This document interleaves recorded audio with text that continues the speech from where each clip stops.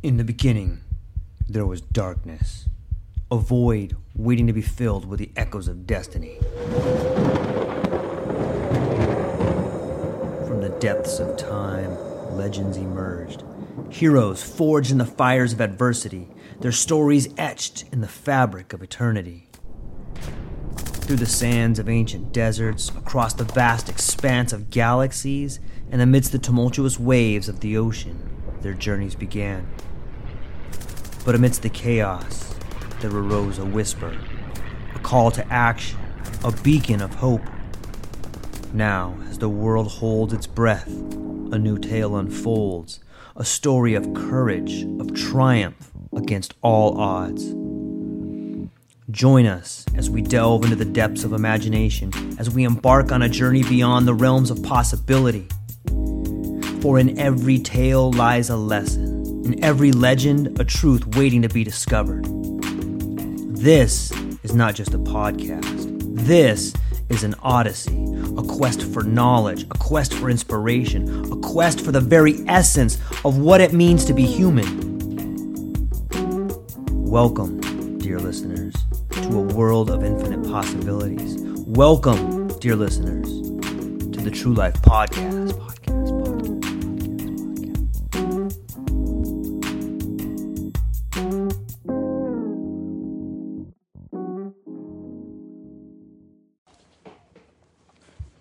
Yeah, what's up, everybody?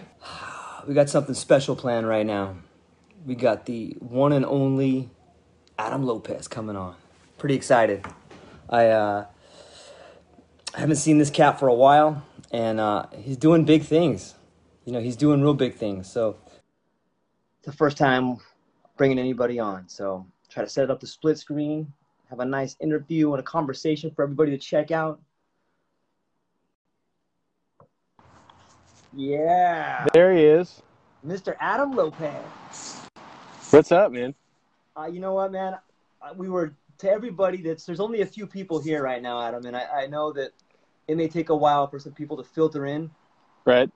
But for anybody that's just showing up now, I just briefly talked to Adam. We talked a little bit. I don't want to go too deep because I wanted everybody to get to see kind of how he started, where he started at, and we'll talk a little bit about how I know Adam and our friendship. But at the same time, man, I have so many questions for you. So I'll just start off with Adam and I have known each other for how many years, Adam, have we known each other?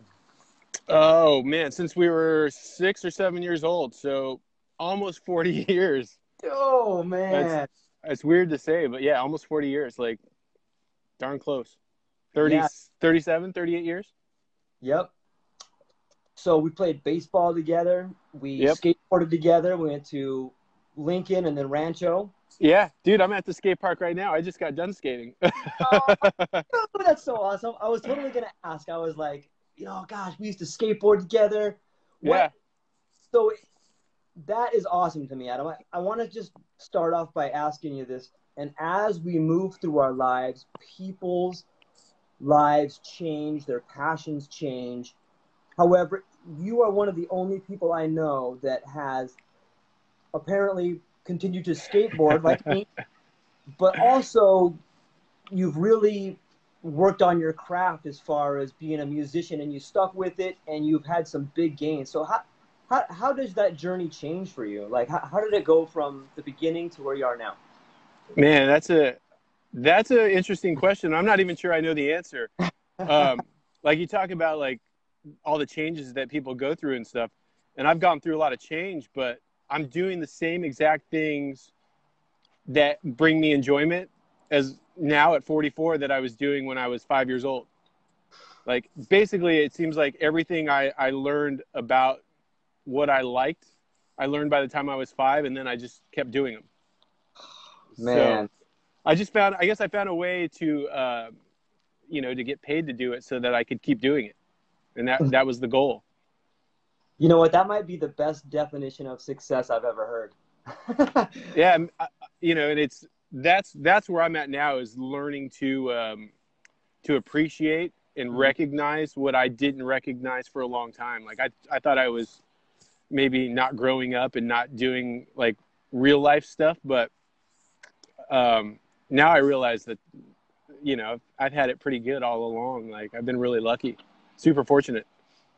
Yeah, I heard a quote one time that said, "Your first 40 years is the experience you get, and then the next 40 years is you interpreting that experience." And when you say that, you know, I think one of the greatest things that people can do is to see themselves the way other people see them. We all of us tend to be critical of ourselves. Oh, am I doing this right? Am I not growing up? Or am I being irresponsible? But the truth is, it doesn't really matter what other people think about you. It matters what you think about you. And Right. uh, Yeah. There's a quote about, it's not your business what other people think of you. I love that. And I wrote a song about that, actually. Okay. And it's kind of silly, but I wrote it anyway. Yeah. Why wouldn't you? Right. I mean, Yeah. this leads up to something that I've always wondered about. I think all of us inside are an aspiring artist. Some of us are able to really coax out the part of us that is an artist. How is it that you find inspiration to write music, and how is it that you decide to translate that inspiration into action? The best explanation that I've heard somebody else describe it as is from Bill Withers, who passed away recently. And he was really a matter-of-fact dude. So when somebody asked him basically the same thing, he said, sometimes things just cross your mind. And that's it. Like, everything I write comes from observing or living through it, or somebody else I know went through something. And I feel like I can relate, even if I haven't experienced it. So on some level, I can understand or relate to it. So if I write about it, then maybe somebody else can relate or understand and either identify with it or at least have empathy or sympathy for somebody else that goes through that, So I don't have a direct answer. Like, it just happens. I don't do it. It kind of just comes through me, Yeah, it's always fascinating to hear people talk about the creative process and how it seems to me that people have a unique process to go through. However, there's usually an underlying similarity in that they are translating an emotion. You know what I mean by that? Like they've been inspired, or like you said, you've seen something happen, whether empathy or sympathy, and you're able to somehow express that in the music, which I think is beautiful. Yeah, I feel like the best way to get there is just to let it happen. Like, get out of the way. Right. So don't tell yourself you can't do it, or that it's not your thing, or you wish you could do that. Because I think, everybody has a heartbeat. So music is in all of us. Like, that's your backbeat everywhere you go. You've got it. Where I'm doing it, where I'm coming from personally is I just love it that much. And I grew up in it. Like, a lot of my family are musicians. When we were playing baseball and we were 6, 7 years old, like on the weekends, I might be playing at a party with my uncle's band. I see. You know what I mean? So for me, it's different in the regard that, like, I'm more of like a historian or musicologist. Like, I know my history and I study it and I love it. And that's the part that's for me. Like, that's fun. Right. And then the creative stuff is, my way of sharing whatever good feeling I get with other people, so that hopefully they have it too. Yeah. And I don't think everybody needs to go that deep and devote their life to it or whatever, but everybody's an artist, whether they know it or not. Yeah. So I didn't know that about your family. Does everybody play guitar? Does one play drums and one plays like the saxophone, or how did that break down? Like, on my mom's side of the family. So her brothers, she's got a couple brothers that are musicians, and then their uncles are, like, going back, they're all musicians. My great grandfather was a upright bass and percussionist, like in the 40s and 50s, professionally. And then I've heard stories like going back to like the turn of the century, where we have aunts and uncles that you know, back in the days where where the radio was live music, Yeah. you know, that we had relatives that's what they did. So, See, this yeah. is I've known you for 37 years, and I'm still finding out new stuff about you. Yeah. That's awesome. I guess you could say it's almost you're genetically predisposed to be a musician. Yeah, probably. Right? I mean, I don't know what entails that to be true. Right? But I mean, like, for the most part, like the travel and, you know, the bouncing around from place to place and like all that stuff, for the most part, like, is fun for me. So all the other things that go with being the working musician, I more or less enjoy. Not all of it. Like, I never touch drugs. I'm not much of I don't drink at all. And I haven't drank that much over the course of my lifetime. Like, eating on the road's kind of tough if you like to eat clean. So that part of it is rough, but essentially, like, all that goes with it, you know, because you have to take the good with the bad. So yeah, I think I was pretty well constructed to do this. Do you remember, Adam, when you got your first guitar? Can you tell us about that? So before I got my first real one, there was a series of guitars that were toys, but to me they were real. Right. You know, being like 4, 5, 6 years old. And then the first one that I got that I took lessons on, I was like 7. Okay. And I totally remember getting it, was it Oceanside Boulevard? Remember there was a Gemco just before you got to the highway at the bottom of the hill? I do remember that, yeah. Okay. Yeah, I got it. We got it there. And it was $7. Wow. And it was missing like two strings. Otherwise it would have been like $20. And I got that guitar. So that would have been like 1983. Okay. 82, 83. And then I started taking guitar lessons on South Santa Fe at Bradford's Music. Nice. Yeah. I took guitar lessons for 2 or 3 years, then like took a break for a couple of years, and then I went back when I was like 10 or 11 for a couple of years. Nice. Yeah. And so when you're at that age taking lessons, is it like a one-on-one lesson, or were you kind of jamming a little bit with someone that was instructing you, or you learn the chemistry of how to play with people, or how do you go from taking lessons to understanding chemistry and playing with someone else?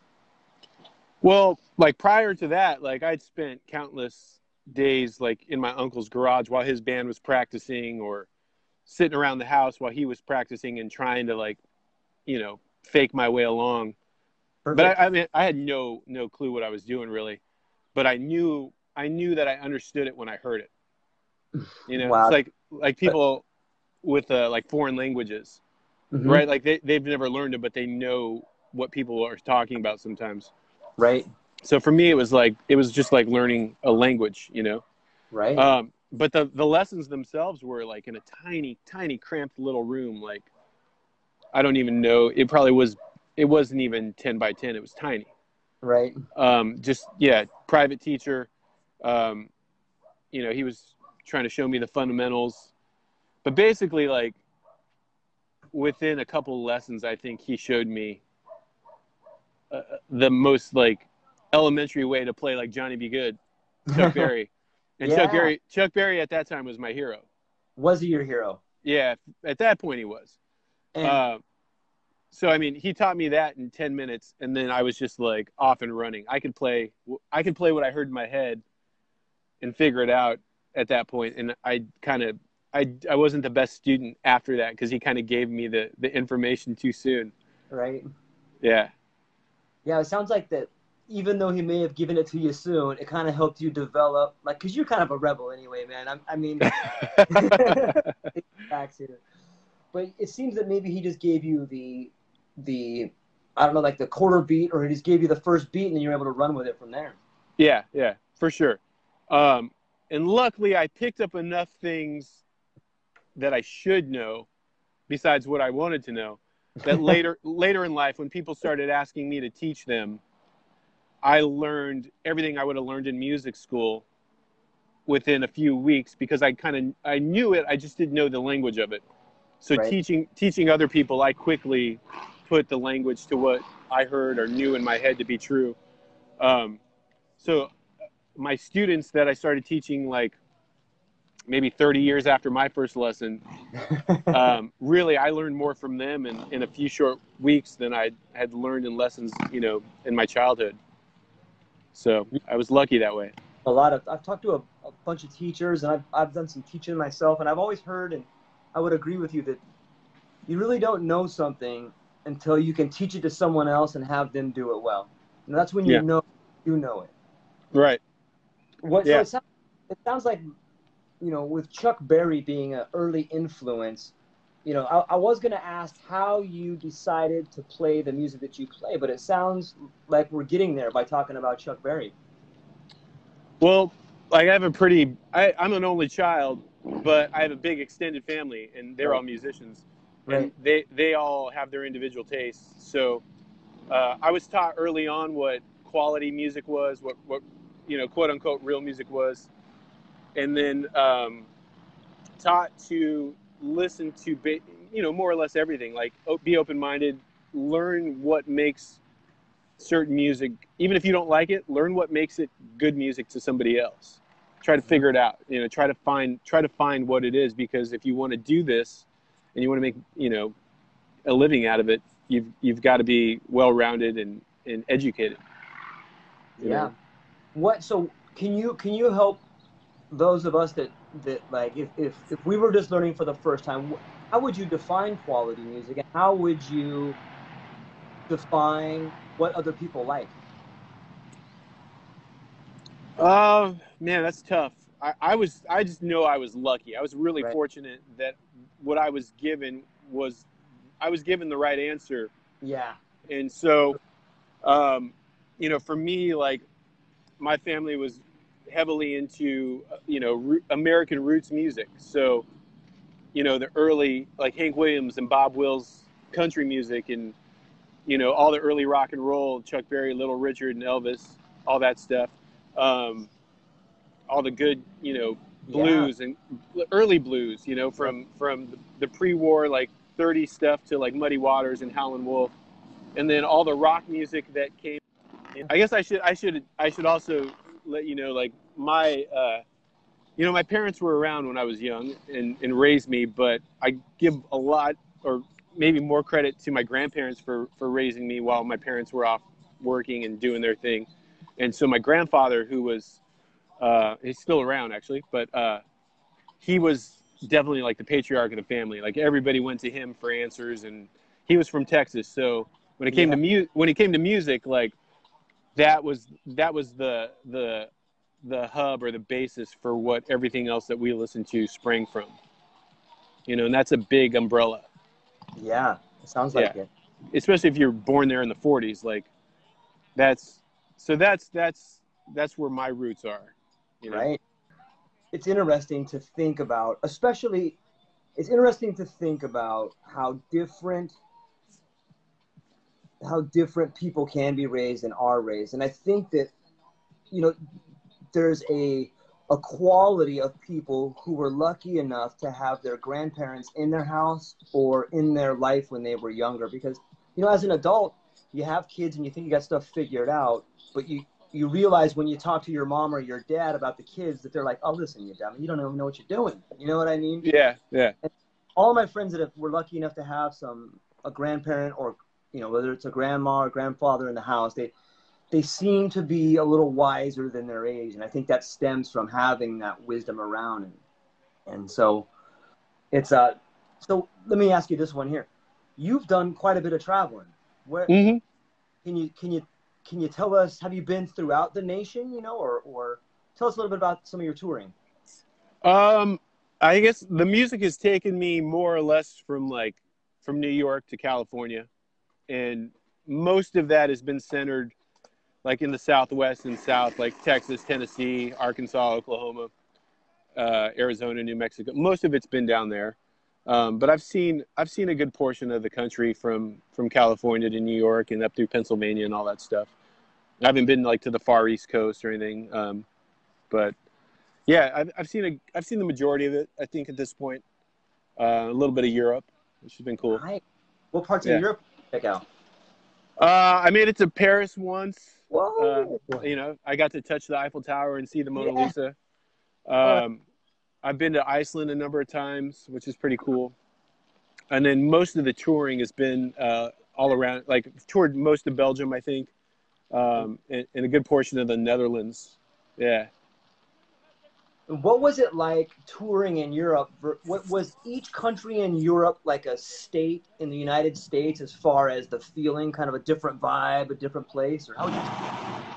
Well, most of it, like I said, most of it, 99% of it's Belgium and the Netherlands. Right. Those places are similar, but distinctly different. Like Vista and Oceanside, like they're similar but not quite.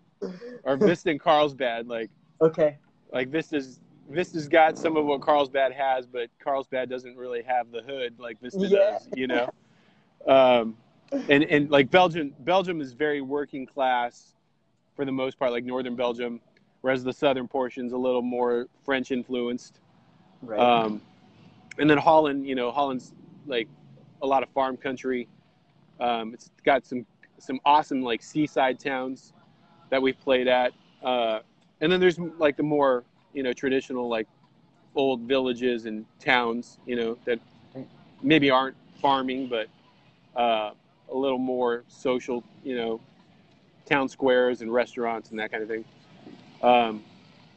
But as far as the difference between there and America, it's pretty different. Yeah, there's a different appreciation for what we do over there. Yeah, I've always found that when you travel to another country, the country you learn most about is your country. Yeah, I would say that. I definitely came home. Like there was a portion there where over the course of like a year to like 15 months, I probably had spent half of that time between Iceland and France. So I was, besides the touring that I would do here, I was away from home for the better part of like 6 months or so, 7 months in a different country, and in that time in different countries. Yeah, I definitely came home each time with a different perspective on home, for sure. Did you write any songs while you were over there? I don't know if I sat down to write them, but I would assume, I don't write. Lately, I've been writing every day. Nice. I write every day, at least mentally, but I don't sit down and it doesn't come out musically every day. So I don't know that I sat down and wrote while I was there, because most of the time we're so busy. Like if I went over there for like, maybe we would go over for 2 to 3 months at a time sometimes. Right. So if I was over there for like 70 days, I might play 90 shows. Wow. Yeah, so a lot of 2-a-days, not a lot of time. Like you're basically sleeping, eating, or traveling to a gig, Right. So I don't know that I really sat down and wrote anything, but I would guess a lot of the songs, in between those tours was influenced by being there. And there's songs that I've written in the last couple months that are directly inspired by, being over there. Yeah, you got a new album coming out, right? Yeah, I've got a series of them coming out in the next few months. I'm trying to line it up so they can kind of come out one right behind the other. And they're going to be a little different than what I've done for a long time. So, I'm lining those up right now. Nice. Yeah. You are doing that out of your studio in Big Sur up there? Yeah, I set up a mobile studio in Big Sur, like overlooking the ocean. I think I sent you a photo. Yeah, you did.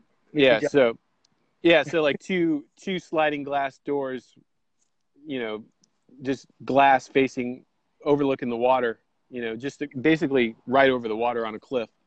Yeah, I'm gonna picture later of like your guitar. The picture you sent me was just, it said everything. There's like your guitar and the sliding doors and then the view, and I'm like, look at this guy, man, he's doing it. Yeah. So recording right now. I've actually recorded one of the records, and I'm gonna do it again before. I'm not gonna release that one, right? Just because I'm not totally. It's good, but it's not the one that I hear in my head. Okay. So I want to record. I want to make sure I record that one before I put it out. But the process for the way that I'm recording this is pretty quick. Like the next series of releases is just going to be live acoustic guitar and voice. Like it's not full band productions like everything else has been. So kind of like an unplugged thing that you would see people sit down and get into. Yeah. So that when you're doing it that way, the process is much quicker. I mean, right. I can record the songs in as long as it takes to play the songs. I don't have to worry about overdubs or other musicians where it can take weeks or months. It's just a matter of capturing it on the right day at the right time, and so I'm just working on that. It totally reminds me of like, this might not be the right analogy, but when the way you describe the music is, if you have all these dubs and that stuff, that seems like process to me. And when I think of process, I think of processed food.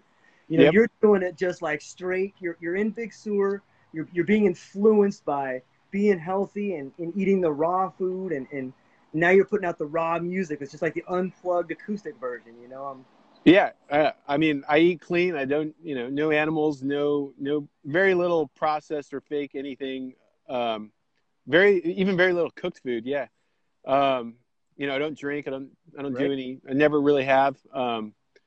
And yeah, I think it's translating to the product I want to put out. And the analogy I make a lot of times for people is like, organic, real food versus like McDonald's. Yep. That to me, that's what the radio is, And so I want to give people, and I mean, I've always done it that way, but even like the last record that I did in Nashville, the Cinderella Sessions, that's all live. Wow. That's 4 guys in a room playing together, and there's no trickery, there's no overdubs, there's no nothing. Other than the harmony vocal that somebody came in and did later, but he did it later that day. Like the music, my singing and guitar, like I played, especially in Nashville, it's a huge no-no. But I played rhythm, sang, and played my guitar solos while the band was playing. Like a lot of so-called live in studio recordings, even especially in Nashville, like the solos and stuff were overdubbed. So we did it. It's all there, just how we did it. With Lloyd Green on pedal steel, who if you're in the country music world, Lloyd Green is on, like the Mount Rushmore of pedal steel guitar players. Nice. So yeah, and the studio we did it in was pretty legendary. But yeah, I'm taking the same process and just transferring it to me by myself with one guitar and 2 microphones. That's almost like the opposite of Beck, who had 2 turntables and a microphone. Yeah. Yeah, and I hope people dig it. Like, my music has never been polished or really, processed all that much at all. So, I think that's what gives it a unique quality. And the more that I talk to you, and I think when people listen to this, like that does translate. When you talked about your family, kind of being the very foundation for you, being in music for a long time, and that's also probably why you were able to, when you got to Nashville, to kind of, look like you fit in there, is because you've been around the right inspirations. But I don't know that much about Nashville, and I know some people watching do. But when you said there's some no-nos at Nashville, like those like the unwritten rules of the game, or can you tell us a little bit about Nashville and what it must have been like to get there for the first time? Yeah, I mean, they're known for the slick production and the very polished sounding, like perfect sounding records. But if you're not in that world and you're just a music lover and listener, that sound is not something that you just walk in and do. A lot of those records take, they could take a year or more to make. Right. And it's very like, I don't know, not just processed, but it's very micromanaged. I mean, a singer could go in and sing like a couple syllables at a time and they can patch it together. Wow. And the guitar player can go in and record solos the same way, or record 20, 50 to 50 guitar solos, and they can take the best like notes from each guitar solo and stitch them together. And it's easy. It's easy to do that. The drums can be micromanaged to the point where the timing is so perfect that it can never be replicated like that live. Mm. And that's cool. It's I don't, it's not good or bad. It just is what it is. And it's just not my thing. And for me, I want to be able to record the same way that I perform live, and it's never perfect, Right. And I don't like recording over and over and over again. I just want to capture the essence of what I'm doing, and it just has to be good enough and have the feel, for me. Yeah. Yeah, I admire that. I mean, if I go to concerts, whether, it's a favorite band or a comedian, I kind of like the fact that it's going to be a little different show than anybody else has seen. You know what I mean? I might catch Adam Lopez on a night where he's like, try something new over here. I might be the only guy to see that, or Yeah.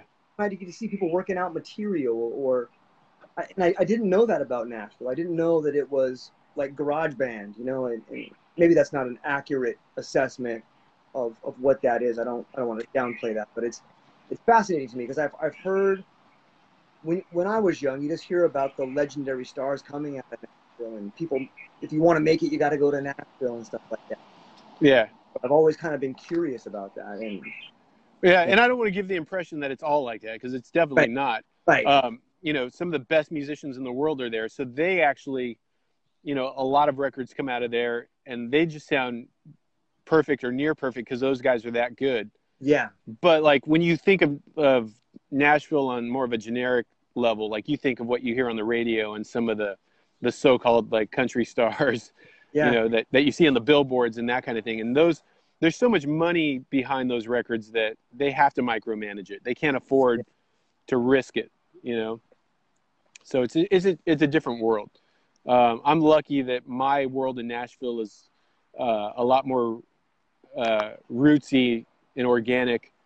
There's been a movement there in the last 10 years of some younger guys coming up and doing things in a more old school way. And a lot of the musicians that worked in the studios on records from the golden era of like the 50s and 60s still live there and still work in the studios. So I'm lucky that I got in with those guys. I'm not in with the Shania Twains or Brad Paisley people of Nashville. I don't have any connections to almost any of them or any of those musicians, but a lot of the old school cats, a lot of the guys I work with have, are in their 70s and 80s now. But that's where I want to be. That's just my thing. Yeah, it seems like there's a commonality in the commercialness of things where, when you, like, I know a lot of people that surf, and when they get sponsored, they're like, yeah, we got it. And I liken it, in my mind, it might be to a record deal, and let me know if you think it's accurate. Once they get sponsored, they're all stoked, but then they realize that sponsor owns them. I'd imagine if, you put out a record and then they own all your stuff, and at first you're stoked and you're like, wait a minute, they own all my stuff, right? Isn't that kind of fun? Yeah, and it's totally like that. The big difference is with like the bigger labels. Traditionally, what happens is you get a lot of money up front to make that record, and you think it's your money, and you get to you pocket some, you live off of it, so you can, and you spend it on the studio and the musicians. Because you can't necessarily work 40 hours a week and make that record. Right. But you don't get any of the money from the sales of that record until all the money that they gave you gets paid first. I see. Interesting. So you don't have that 40-hour-a-week job once the record's done. You also don't have any way to generate income off those record sales until you make all that money back. Yeah, it's pretty kind of sinister if you think about it. Oh yeah, I think it totally is. Okay, good. Me too. So I went without a lot of those opportunities, partially by choice and partially just because they weren't offered to me. There were some that were offered to me, but I've done it on my terms, for better or for worse, and it's cool. I dig it. Like I've been able to do you know, like we talk about coming from Vista. Yeah. Vista's super diverse, you know. It is. And It if is. you know it as the beautiful, lush hillside community with nice houses and you know, a pretty good median income, and you assume that that's where I came from, then you probably would assume that like I could afford to do this because there's money somewhere else in the, you know, in mom's bank account Yeah. or grandpa's bank account, that if I failed and had to go back home, it wasn't that big of a deal. And the reality is like I came from the other side, Yeah. where you know, my parents were teenagers when they had me. Right. You know, at least my mom was, and my dad was barely not a teenager. And you know, he didn't work. My father didn't work very long before he. I don't know if you remember this. It happened when we were like 7 years old, and we were on the same baseball team. My dad was like in a major accident and broke his neck, and that was it. Like no more work, no more anything. So basically a single mom working, you know, a job or two. And so we were dirt poor for the most part. Like I shared a bedroom with my parents up until that point, you know, and I didn't live in an actual house until I was 17, you know, so it took a good decade for us to get to the point where we could move into our own house. So instead of, you know, like, I guess what I saw around me told me that the risk involved in trying to make a living at music wasn't that big of a risk. Right. Like the people all around my circle, you know, like my parents' friends and whatnot, like most of them were alcoholics, probably, you know, used drugs or sold drugs. Right. Right. And worked, you know, like construction jobs or like manual labor. Yep. And that's, you know, that's fine. And, you know, that's whatever. It's not, like I said, it's not good or bad. It's just not my thing. Right. But, right. but what I saw was people working really hard and not getting anywhere different, you know, their whole life. And I've revisited some of them. Their whole life was and still is, you know, they're in their 60s now. There was in like a 10 to 20 mile radius of home. And that was it. Yeah. And that was it. And still is for a lot of people. So I figured like, well, I do know what hard work is, and I know what, you know, integrity is. So why don't I just take that and apply it to something I like? And if I'm, you know, what's the point of working a job I don't like and living at the poverty level when I can just apply it to something I do like and live at the poverty level and still get by, you know? Right. Still keep a roof over my head and food in my stomach. So Yep. that was my silly theory, and it turns out that, you know, it worked, and it worked even a little better than than eating crumbs. Yeah. And it's still getting better, you know. It's getting easier every year, other than the current situation right now, which is kind of a mind blower, but that is. How is that affecting the music industry, and not only the music industry, but how does that affect your life? It sounds like you're still to record albums, but I bet you can't go and play anywhere. Yeah, I can go play in the street corners, which is kind of cool, because that's when I was younger. I did a lot of that as a teenager. Right. But it kind of happened in a weird way. It happened at the best time for me, because I was already transitioning out of, you know, because most of what I do would be considered like Texas music. It kind of runs the gamut of country and roots music and blues. So, you know, a lot of my home base musically was out of Austin. You know, like I worked in Nashville quite a bit, but it wasn't a home base. I still have a place where I still have a room at a friend's house where Austin musically is like my home base. So when I was living in Denver for a while and I was traveling back, I was spending like half my time in Austin and half my time in Denver. Basically, to answer your question, like in all of that, I was transitioning out of solely relying on playing like dance halls and bars from like 10 to 2 in the morning, 4 or 5 nights a week or whatever, Right. To doing more production behind the scenes work, like getting music for like TV and movies, online content, you know, providing music for that, songwriting with, you know, I can release my own music that I write on my own, but also get it out in the world where other people maybe would, you know, maybe some of those bigger acts in Nashville might record it, that kind of thing. Yeah.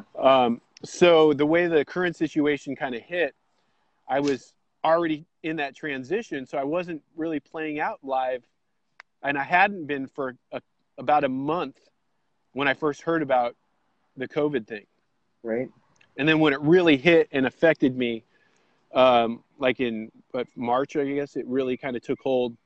I hadn't been playing. I'd only played out like twice in like 3 months, where before I was playing out like 5 nights a week, and I had been for years. I was working, you know, at home to basically change my business mold, Right. so that I could play out when I wanted to and when it was fun, but generate income, like I said, with production and songwriting. This all hit, and that kind of put everything on hold, including the production stuff. It's allowed me to keep working on songwriting and recording those songs, but I had to shut down my studio and all that stuff because I just didn't have the space to keep it up, you know, and I didn't have the income from the gigs to afford to keep it. Yeah. So what I did is I went out and got like a side job for fun and for like, you know, money in the pocket. And it's the first like real job I've had in like over a decade. So it worked out in that I'm glad I did it. Right. Because when the COVID thing really took hold, I found a better job that also provided housing in nice. Big Sur, right? So like, that's hard to beat. Yeah. So I'm getting paid to live in this cool house, plus I'm getting a paycheck in a place that's able to operate during all this. Right. So even though I'm not playing music, I wouldn't have been able to do it anyway had I, you know, not prepared. I didn't prepare for COVID, but I did prepare for it unknowingly. Yeah. Right. So it's been a huge blessing. Like it's been awesome. It allows me all the time I need to write and record and still make some money and still have a cool house and in an amazing spot with a roof over my head. So it's kept me from performing live, but I wasn't really doing that anyway at the time. You know, I was trying to be sneaky about it, and I didn't announce to anybody really like that I was retiring, because I was retiring in a sense from a part of it, but not totally. Because the bigger picture, like I said, besides the production, was to take the songwriting stuff and go out and perform it, but not have to, you know, with songwriting, you can perform it in coffee houses and listening rooms and theaters. Right. And you're done by 9 or 10 in the evening, not just beginning your night, you know, because right. I was working really hard to get out of that environment that, other than playing music in it, I'm not comfortable in it. I don't, like I said, I don't drink. I don't care to stay up till 3 or 4 in the morning, or, you know, I like to get up early and rise with the sun as close as I can. Yeah. You know, and exercise and run. And, you know, I aside from music, I try to lead a healthy lifestyle. And playing, you know, most nights of the week and staying up till 2 or 3 because you have to, it's really hard to wake up early, and it's really hard to make time to meditate and do yoga, or, you know, all the things that I prefer to do with my time. It just got to the point where I had experienced enough of that music in the music world, of that element, and I feel like I've kind of carved out a place for me where my reputation and my pedigree or my resume, I felt like I got to a point where I could make that change, and I'm pretty sure people are going to still support me in making music, but I can make it more in a way that suits me and my lifestyle, and not just suits the music, you know, suits both. Yeah, it sounds like it's the natural progression of a maturing artist to move from, that phase of being out on tour and on the front lines, and then moving to a position where, like you said, it's if you want to live a healthy lifestyle, you gotta follow the earth's plan. Get up when the sun does and go to bed when the sun does. Yeah. And so, being able to do it as a solo artist, I'm not responsible for a band. I don't have, people that I have to feed and transport and, Yeah. And, Yep. and lodge on the road. And, you know, when you have that's overhead. It's a business. So it's Yeah. overhead. And so when you do have those things, and I was lucky, like those guys are to this day, like the guys I work with are some of my best friends. Like we keep in touch, even though we're not working together. Right. So I'm not complaining, but with that overhead is the need to work as often as possible. So that if that's 4, 5, 6, 7 nights a week, Right. you never say no to work. Right. And it's great and it's fun. And, I did it for a long time. So I got to experience a lot of awesome things that I never would have otherwise. I'm glad I did it, but if I look at the long term, I only needed to do it so much before I've been there, done that. So as a songwriter and a solo artist, I can tour kind of on my own schedule.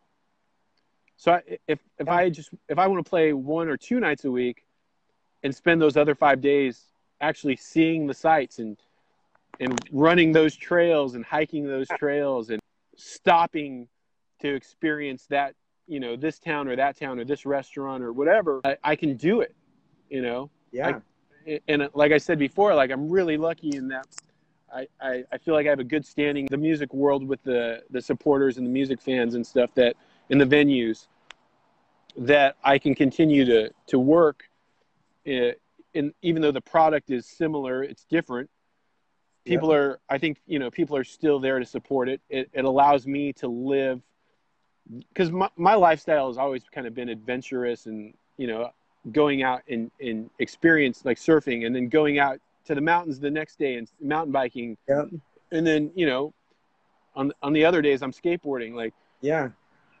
So, when you're in a van full of guys that you're working with, there's not a whole lot of time for that. You're always on the go. You're always just trying to catch up on sleep. You're always trying to, catch up on nutrition. Yep. And then it's time to set up and work, So, yeah, the COVID thing, I think it's in a weird way going to play out and it has so far. It's played out in my favor, You might want to dedicate the album to COVID. It's done a lot for you, man. This goes out to COVID right here. And there's some songs that, there's some songs that will be on the first one, and they'll probably be, I've already got. I want to do them in 9-song increments because I like the number 9. Nice. Okay. I think it's like time wise, I think it's a good, because that's for me, that's roughly 20 to 25 minutes worth of music. Okay. So like for the modern attention span, I think it works out well. It's not too much. Yeah. It still fits on a vinyl record. Nice. Right? Like old school vinyl records, which we did on the last record. But an old school vinyl record, like if you look at those, they've only got like 4 songs on each side. Right? Because you can't put as much music on a record as you can on a CD. Right. Right. So it works out in that regard. It's kind of a throwback to how records were released time wise. But with that in mind, like I've got, I don't know, if I do them in 9-song increments, I'm probably sitting on 5 albums worth of material right now, plus the songs I'll probably write, between this and the next time we message each other on Facebook every week or 2. Yeah. All right. So by this time next week, there'll probably be another 3 or so songs, like for the 6th album that'll be done by then. So yeah, I don't know if I'm answering any of your questions or just rambling. Okay. No, it's solid. So yeah, that's kind of the COVID thing for me right now is it's allowed me to make that transition, and it allowed me to do it under the radar. Nice. right? Because Yeah. one of the things that I was really struggling with, do I tell people I've retired and am changing my business mold? Hmm?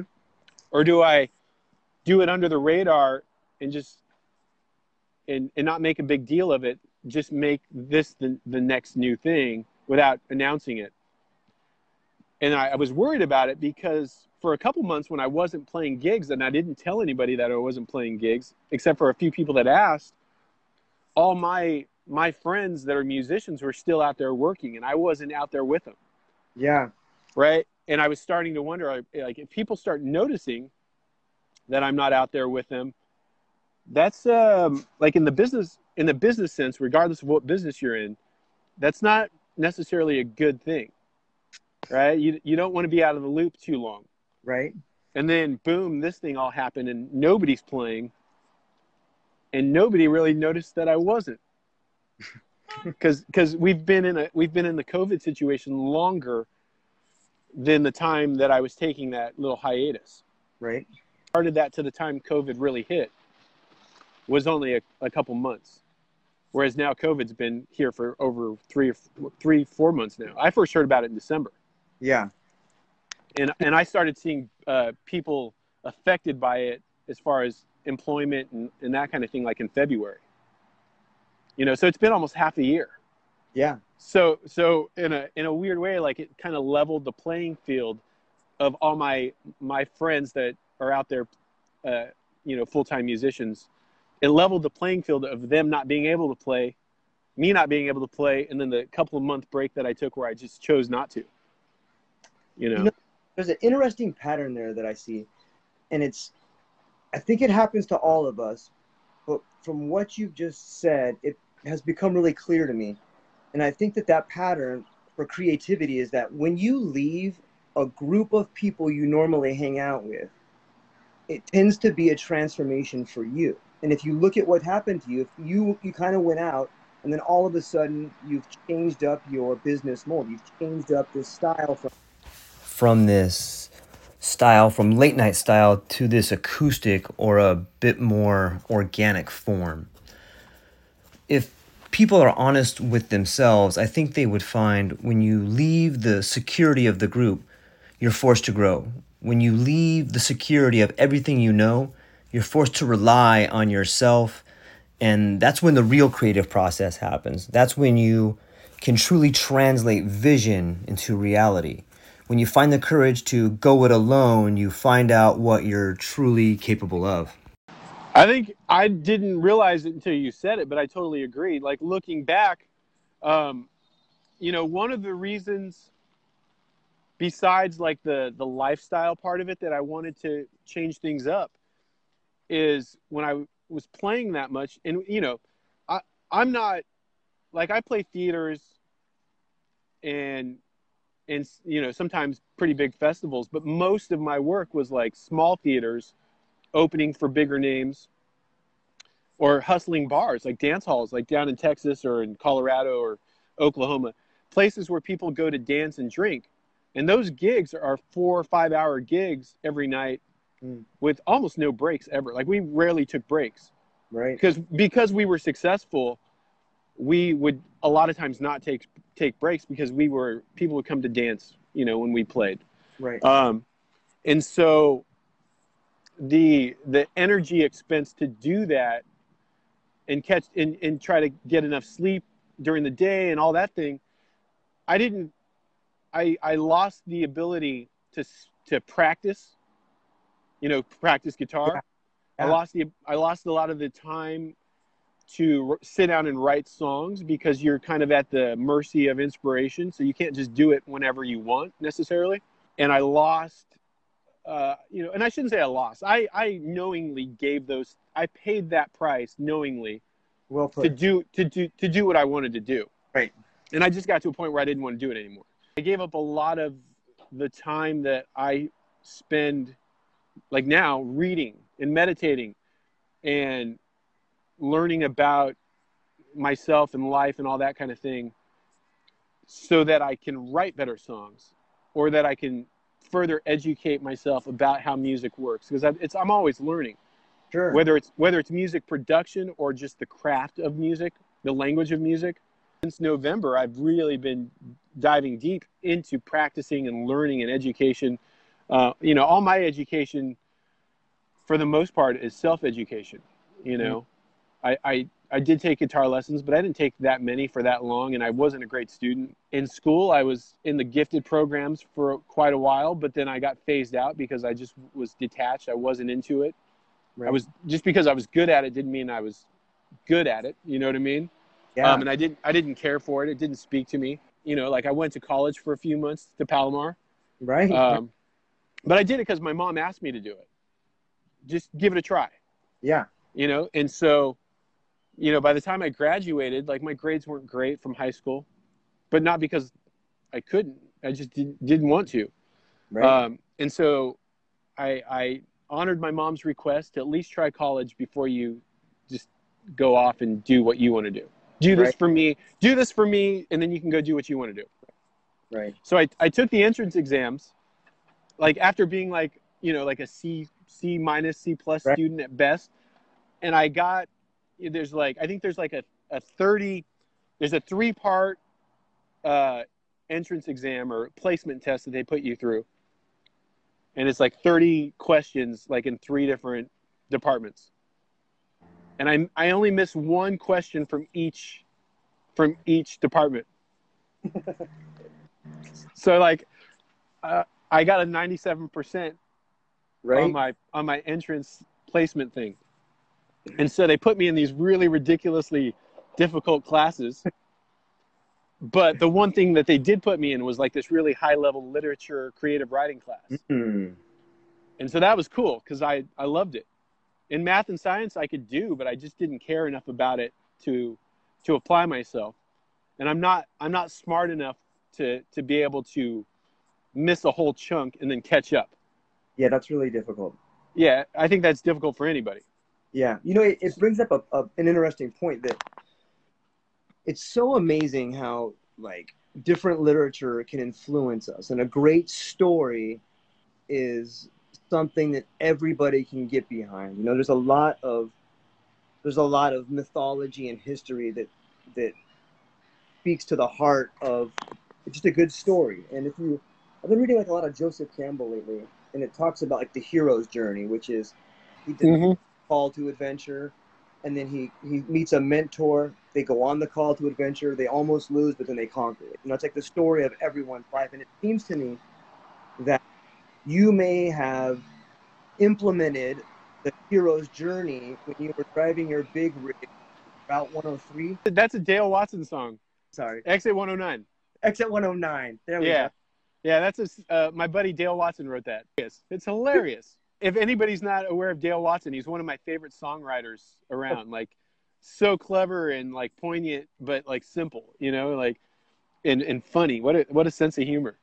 Yeah, and those, I think that might come along with, we were talking about processed music and processed food. So many people, it seems to me a lot of really great songs tell a story. Mm-hmm. But it just becomes a hook and a few lines of dialogue. I think you get away from the real soul of music. I like the storytelling, and I think that is something that you've been doing, and I think that we could use more of that in the world. Yeah. See, like when I think of what I do when people ask me, it's hard to explain, but like folk music is what I do, but that's become a sound. It's become a thing. Like it's become like Bob Dylan and his acoustic guitar and his harmonica. But folk music is not that. It's a type of art. Right. And it's the type of art of the working man, the common man. It's not classical music. It's not educated music. But it's relatable music to the 99%. That's, country music is folk music. Blues music is folk music. Rap is folk music. Yeah. Right. So, I've always tried to work under that umbrella so that I could play whatever different sounds I want, but it's that blue collar, folk approach. And real quick, speaking of Dale Watson, he's got 2 songs at least two that come to mind that you should check out. Well, One of them is called Country My Ass, and talking about the Nashville thing, and Okay. and one is called Nashville Rash. okay.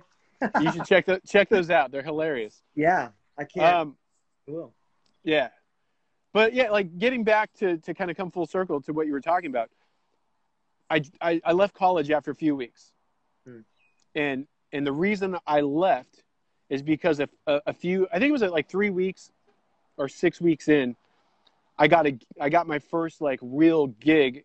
I'd played like backyard parties and stuff before that and made money doing it. Like I think I first got paid to play music when I was like 12 or so.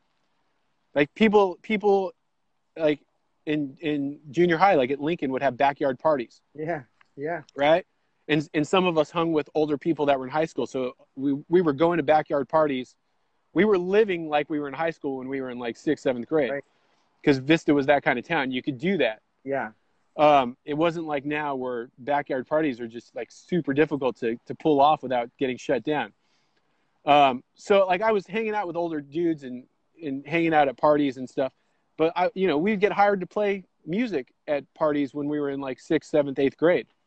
So like I was already making money doing it, Right. but I got my first like real gig where I was me playing songs I wrote in San Diego. Like I had been learning my craft early on. Somebody told me, it's great that because I just wanted to be a guitar player. I wanted to play guitar for people and just sit in the back and do that.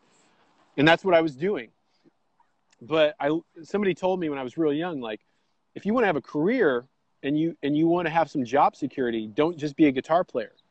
Learn how to sing, learn how to write a song so that you learn how a song is constructed so that you have, it helps your guitar playing. It helps you back somebody up if you know how songs work.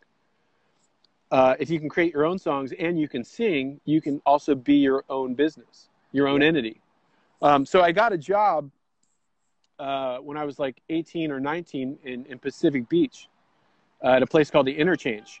Nice. And they gave me, I think it was Thursday night. Every Thursday was mine. And the reason it opened up is because Jewel had been there and that was her gig.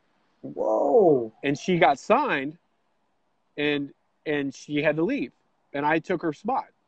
Wow. And so, yeah, that was like my first, like, first professional gig as myself playing songs I wrote and learning that craft. I'm trying to get back to answering your question, like where it all kind of originated from and talking about education and all that stuff. That's how I got my foot in the door. A fellow singer-songwriter who was pretty successful in Southern California liked what I did and supported me. And she said, you got to meet the owner of this coffee house because a spot is going to open up. A residency is opening up. Right. And I didn't know it was Jewel. I just thought it was a gig, but I knew that the place had a reputation as one of the spots where the pros in San Diego played. Because at the time, there was a coffee house on every corner, and they all had open mics, and they all had live music on the weekends. And almost anybody could get a gig doing that, including me. I was getting gigs doing that, occasionally. But this was like a house gig. This was, you're on the roster.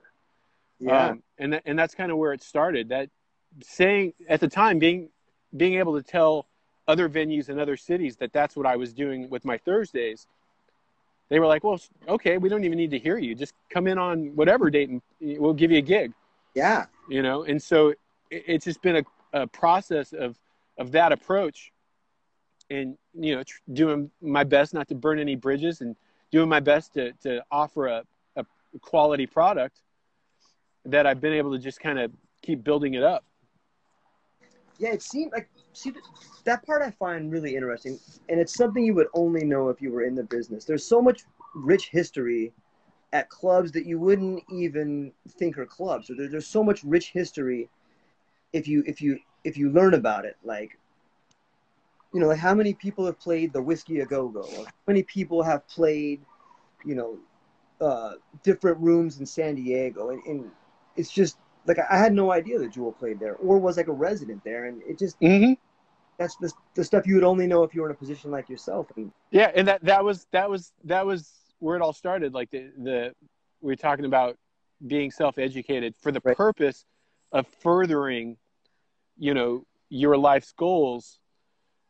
So if you're not going to do it via school or traditional routes, you still have to do it.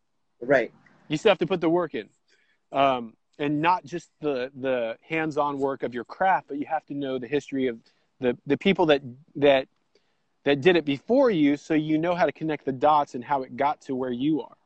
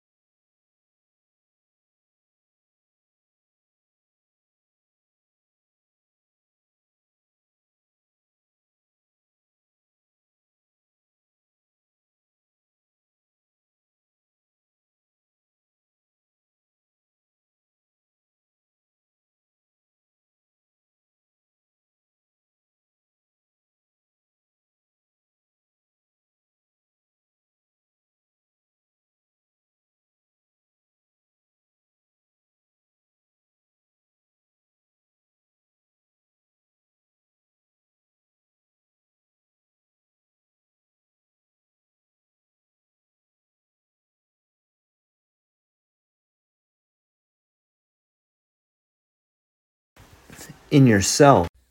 Aloha, everyone.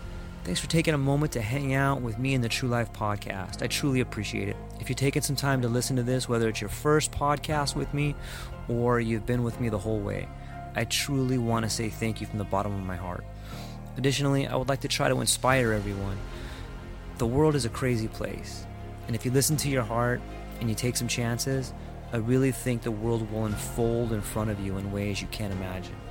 I've been doing the podcast for about 5 years. Last year, I decided to take the plunge. Well, circumstances dictated that I took the plunge, and I did. I've begun working on the podcast full-time for almost a year now, and it's been so rewarding to me that I would just want to try and inspire other people. If you have a dream, if you have a vision, follow the voice in your heart. Listen to the song on the wind and embrace the challenge. I think you're strong enough, you're smart enough, and you're good enough to make your dreams come true, but you have to believe in them. And I truly believe wholeheartedly that if you take a chance, a real chance on what is possible, then your dreams will unfold in front of you. Uncertainty can be a monster. It can be something that we run away from. But much like fear, if you stand in front of it, it's not that big of a problem. I know everyone listening to this has a dream and a vision, and I hope you all conquer it. And I want you to know it's possible. Take baby steps and move towards it, and you will get closer to it. Your relationships will be better. Your life will be better. And you know what? You deserve it. You're an amazing person. If you get a moment, go down to the show notes. If you can, support the show. Thank you so much for being here. Now let's get to it.